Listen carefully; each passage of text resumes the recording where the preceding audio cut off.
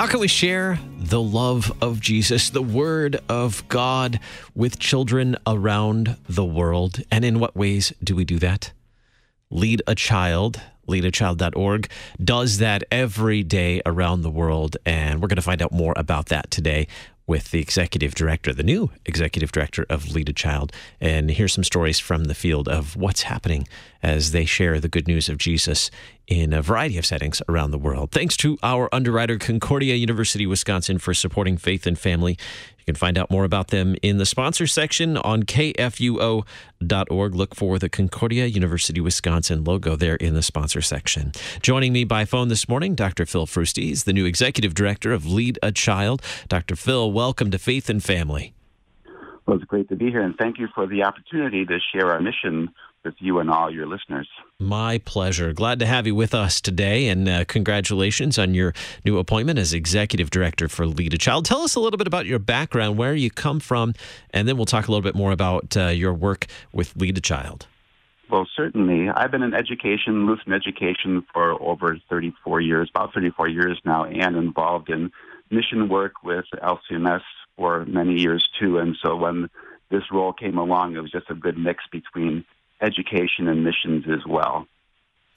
And what drew you to this work of Lead a Child? Well, over these last 4 years, especially with some of the mission projects overseas, I've been working with a church in a school down in Gualan, Guatemala, Pastor Luis Jacinto's church down there. And I've been doing teacher training in evangelism and outreach and professional development and educational practices. And so this is such an important part of what goes on with our missions overseas, because the gospel is reaching so many different children through our Lutheran schools. And so as I work with them these past 4 years, I realized that working with Lead a Child opens some doors up in all the countries we work, so that the gospel is being shared so clearly in our Lutheran schools and opens up the door for so many to hear it as well. How do you share this gospel of Jesus? Tell me about this approach that Lead a Child has taken to bring this gospel of Jesus to children around the world. Well, in so many places we work, we have wonderful pastors and churches to work with. We try to work with all the national Lutheran churches in the countries where we work. Sometimes it's very possible. Sometimes it's always a challenge. But it really happens at the ground level when children are coming to school. So we provide scholarships to get children into the schools. But then as they're there, they need to hear the gospel message.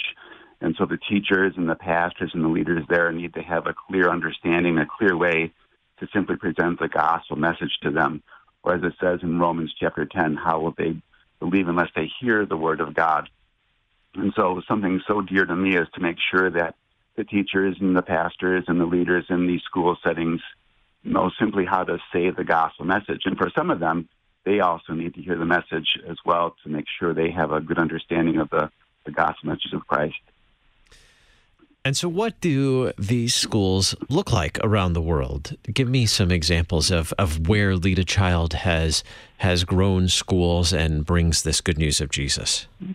This whole effort, starting almost 50 years ago, in fact, we're having our 50th anniversary next year, starting first of all as CCCS, now called Lead a Child, began down in Guatemala with Edie and Jim Jorns, working with people down in Zacapa, Guatemala, helping people first in an orphanage to get into a school, but also to provide support there. And the ministry has really grown. And so we have a lot of traditional school sites that have Lutheran schools. Then we also have after-school programs where it's not a reality to have a Lutheran school. Some people work with their Sunday school programs or vacation Bible schools. So anything that would be Christian education is where we try to work to get children into those sites and also to hear the gospel message. And I understand you've had an opportunity to travel and see some of this work firsthand. Sure. And so I just started in January. I had my first trip down to Haiti to see the sites that we work with there. And then in the fall, I'll be going down to Latin America to see our sites both in Guatemala, Honduras, Nicaragua, and Panama. And it's the first thing that really stands out to me. It's quite a joy to walk into these sites because I'm coming on the tail end of things, whereas Paul wrote in Corinthians, I planted the seed, Apollos watered it, but God is making it grow. It's fun to walk into these sites, children who are running up to you because they know about Lead a Child and they know about the Lutheran ministry that's happening, and to see the joy in their faces and to see the work continuing and flourishing. And so if you ever had that opportunity to walk into a site where people are excited because they see the past and also the future as you walk into the door as well. And that was a great joy. Another great joy for me, along with seeing the work and the growth of the work, is also the relationships that are developing this way too. And probably that's the most profound thing to me. I was talking to Pastor Otto. He's a pastor of St. Matthew over in East Summit, Missouri. He and his church have a partnership. We do some partnerships with local congregations that we work with. And so he and his church have a partnership with a church in St. Mark, Haiti. And when he was down there on a recent trip, the folks there, the leadership, asked if they would be able to purchase a car for them. And while Pastor Otto and his group talked about that, they said, sure, we can buy you a car, but that would take up all of our budget for our mission, and so we would not be able to visit you next year. We can buy you the car, but we can't come and visit you. And so at the end of the meeting, the pastor stood up and said back to Pastor Otto and his friends, we changed our mind. We no longer want a car. We'd rather have you come to spend time with us because that's most important to us. And so that relationships that we develop first in this fellowship we have in Christ, but more importantly, the relationship we see we have with Christ all comes to a greater reality when you realize it is about relationship. It's about a God who loves us and a sin that separated us, but a Christ who has broken down the chains that have separated us from Christ and from his wonderful gospel. And to see the work of the Holy Spirit putting faith in our hearts so that we're reconnected back to God so we can call him Father, but then seeing that happen in the lives of children and with the leaders that we work with as well. When you visited Haiti, tell me about the people you met while you were visiting in Haiti. You see two different things, especially Haiti, because Haiti is such a unique place in the Caribbean area. You see the challenges of the socioeconomic realities of Haiti and what it's like there after earthquakes and so many different things that happened over the past several years. But then at the same time, you see this incredible joy in the lives of people and children because while they live in that condition, they know their Savior and they know the hope they have in him that is far greater than the challenges they have too. And so from site to site, you see these things, poverty and challenges and the struggles that are there because they're very real, something that we just really don't even grasp, even see in the face-to-face. But at the same time, even seeing a greater joy in the lives of people because they have such great hope. That's that dual thing you see going on. That's quite incredible to me.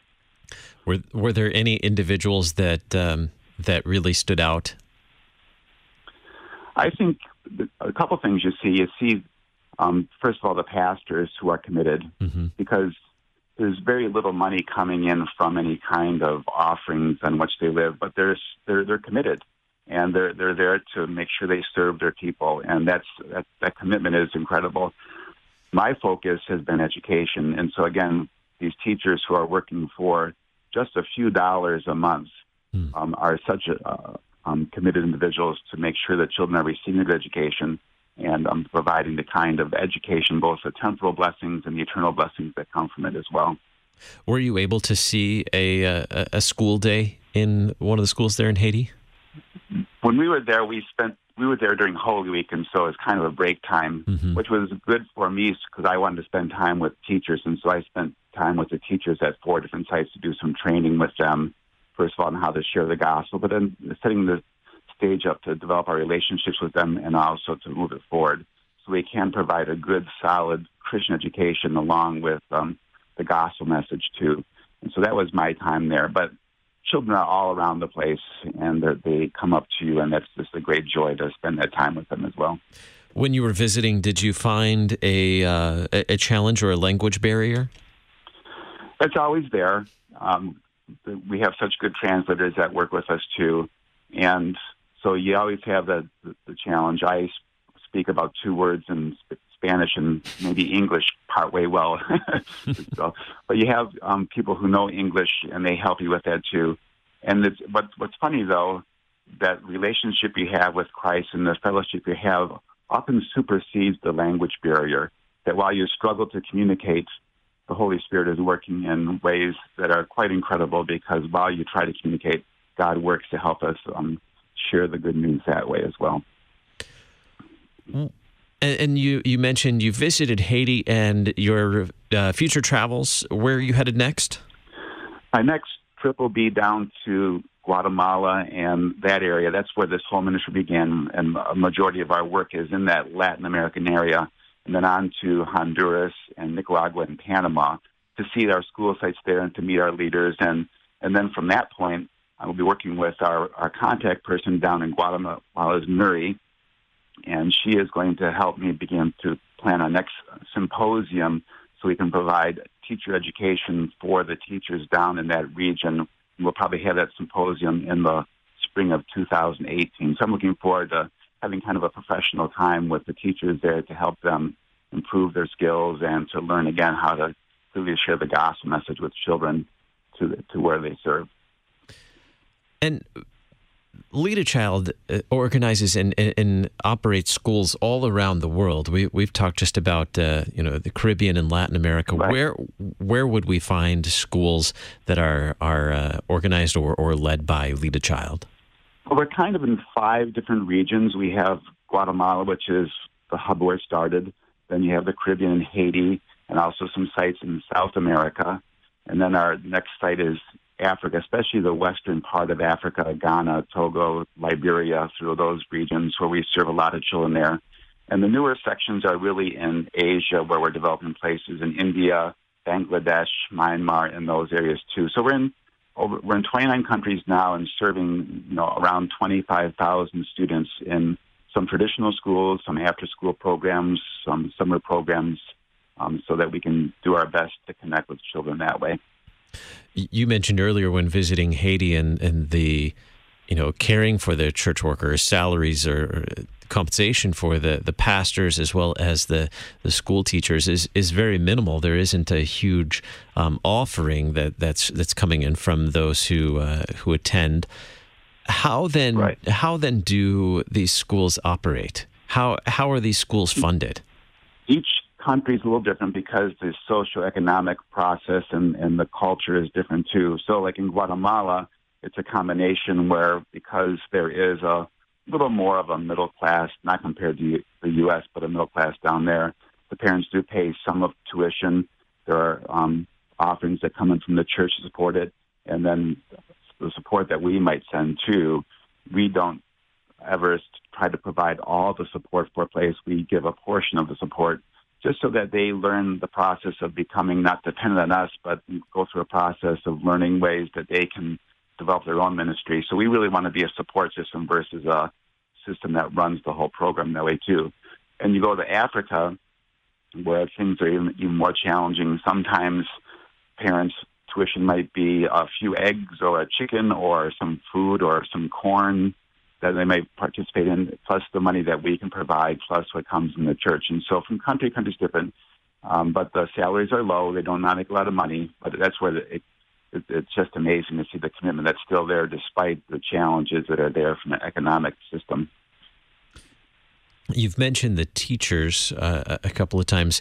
Tell me about who the teachers are and where they come from. Why, how the teachers are chosen. How are these teachers raised up?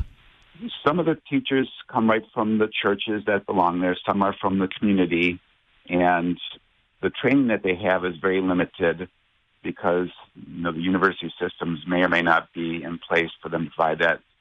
In many places, you might have teachers that have pretty much a high school background plus a few extra classes. And so when they finish a high school level, they're almost qualified to be a teacher. And that's why it's so vital for us in these sites and so important to me that as we work with these sites, that we can get people from our U.S. Schools and ministries to go over to visit these sites to provide some good teacher education and training.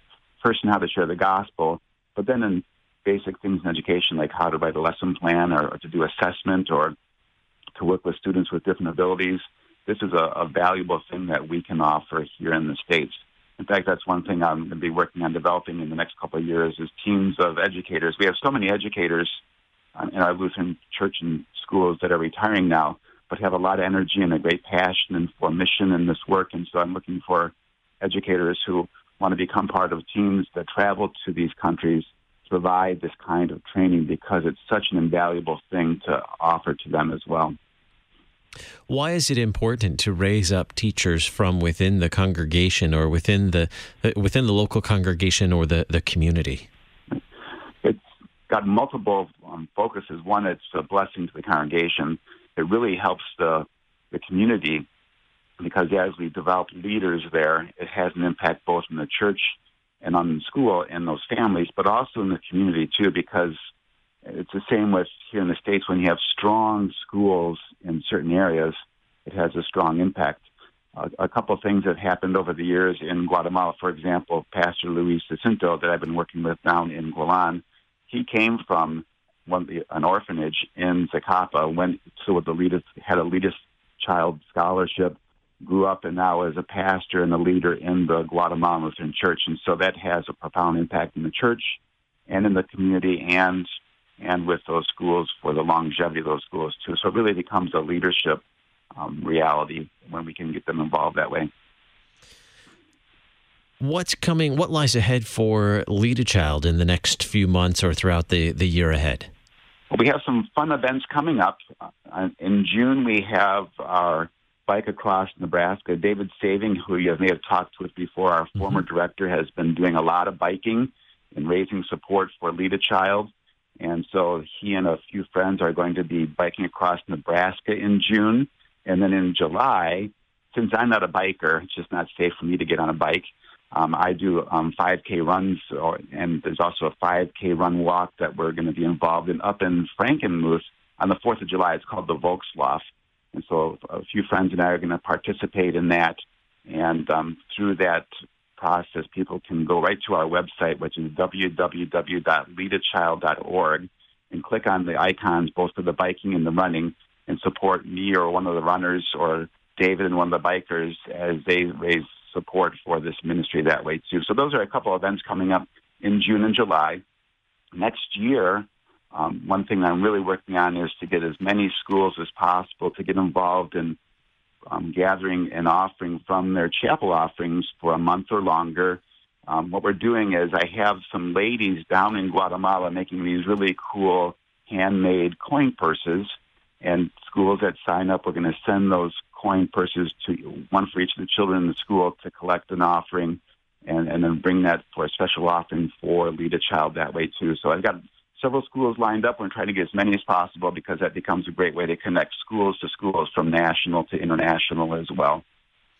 A big event happening next spring is our 50th anniversary, and so we want to get that word out that we're going to have a big celebration, how God has blessed us in these past years, and looking forward to how He'll bless us in the years to come as well.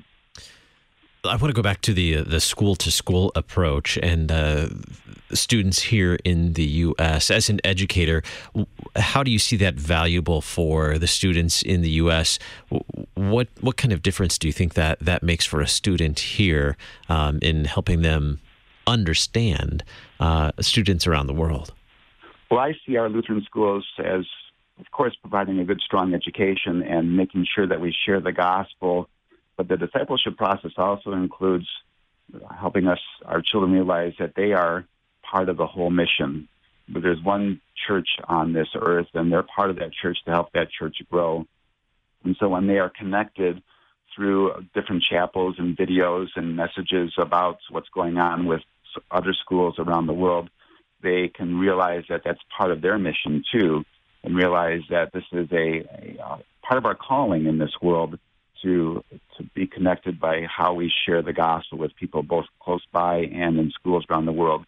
And from child to child and student to student, it becomes very real to realize that the Lutheran schools in Guatemala and in Liberia and Uganda, that these children too are learning how to read and write, but also learning about Jesus as their Savior. And that just opens the door for them to realize how they can be involved in ministry for the rest of their lives as God leads and directs them as well. Are there resources that teachers, educators can access and use in the classroom, whether it be in a Lutheran school or maybe a Sunday school setting, to help them learn about these schools and the work of Lead a Child around the world? Yes, certainly. On our website, there are several video resources to use that you can use right in your chapel times or in your classrooms too. There's also some chapel resources there. And then over the summer here, between now and as we start our big chapel push for 2017-18, we're going to be putting additional resources, videos, and different activities that children can use, and also some different written chapels that they can use in their schools to teach about the ministry, to teach about Lutheran schools and ways to get involved and how to support that as well. And at one time, I learned about an immersive experience. I think it was 360 Live. Is that still available? Yeah, we still have that. We've showed that at several different places. It was down at the National Youth Gathering this past summer, and we've been to different churches. Recently, we had it at our gala event here in the Kansas area. We've been over to Wichita, and I was over in Sedalia sharing that too. It's a neat system that you walk in with headphones and an iPad, and you walk through a 360 Live visual presentation of the things that are going on in our different countries that way too. And so as we learn how to best use this presentation, we're going to adapt it a little bit so it's a little easier for us to get from place to place, but it's a neat way to get a visual 360 Live presentation of what's happening in the ministry. So very good. 360 Live is this immersive experience that can, it's a portable exhibit that can be set up in various locations, and you get to walk through and explore really a life of what a child is in a different culture.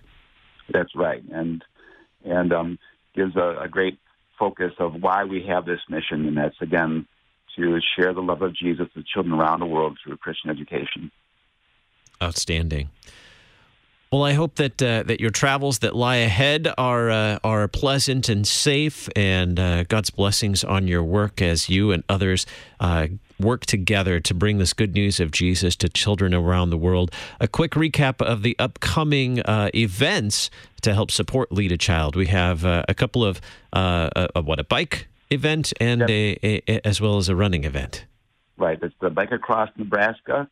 David Sading and his crew are doing that in June, and I'll be involved in the Volkslauf, a 5K run walk up in Frankenmuth in July. And you can go right to the website and click on the icons and support one of the walkers or runners who are involved with that as well. Very good. My guest today, Dr. Phil Fruste, Executive Director of Lead a Child. LeadAChild.org is the website. You can find more information there, find the resources, great things to help you out in the classroom, help you at home as well, help you and your family learn more about these schools and the ways that we can bring the good news of Jesus to children around the world. Phil, it's been a pleasure talking with you today, and God's blessings on your new work with Lead a Child. Thank you. God's blessings to you as well.